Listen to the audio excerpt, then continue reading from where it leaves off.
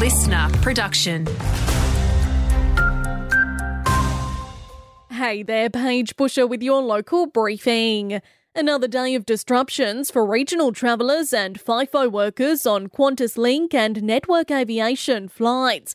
Members of the Australian Federation of Air Pilots are into their third day of a 6-day strike as they push for better pay and conditions. The Federation's Chris Akins hopes it will get the message across. To get Qantas to realise that just walking away and taking it to Fair Work is not what anybody wants. We want a resolution to this as quickly as possible. And that's the only reason that we're currently striking at the moment for 6 days, is to convince the company to get back round the table and actually to restart negotiations. Those in the West Kimberley are set to swelter through a heat wave this weekend. Temperatures predicted to hit 35 degrees in the Dampier Peninsula over the next 2 days. We're urged to keep cool and stay hydrated.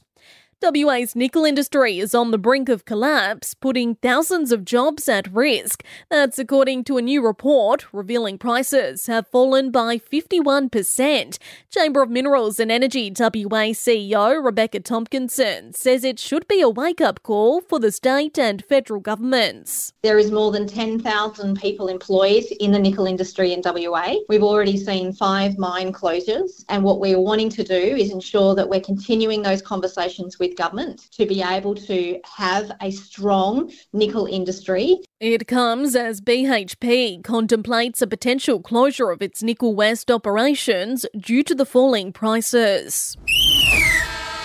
In sport, Trouts have taken out a round 13 win in the women's Karratha basketball last night. The Division 1 side defeating Flames Black, the score 38-13. Want more local news? Get free breaking news about our community. Download the Listener app, search for your area and subscribe now.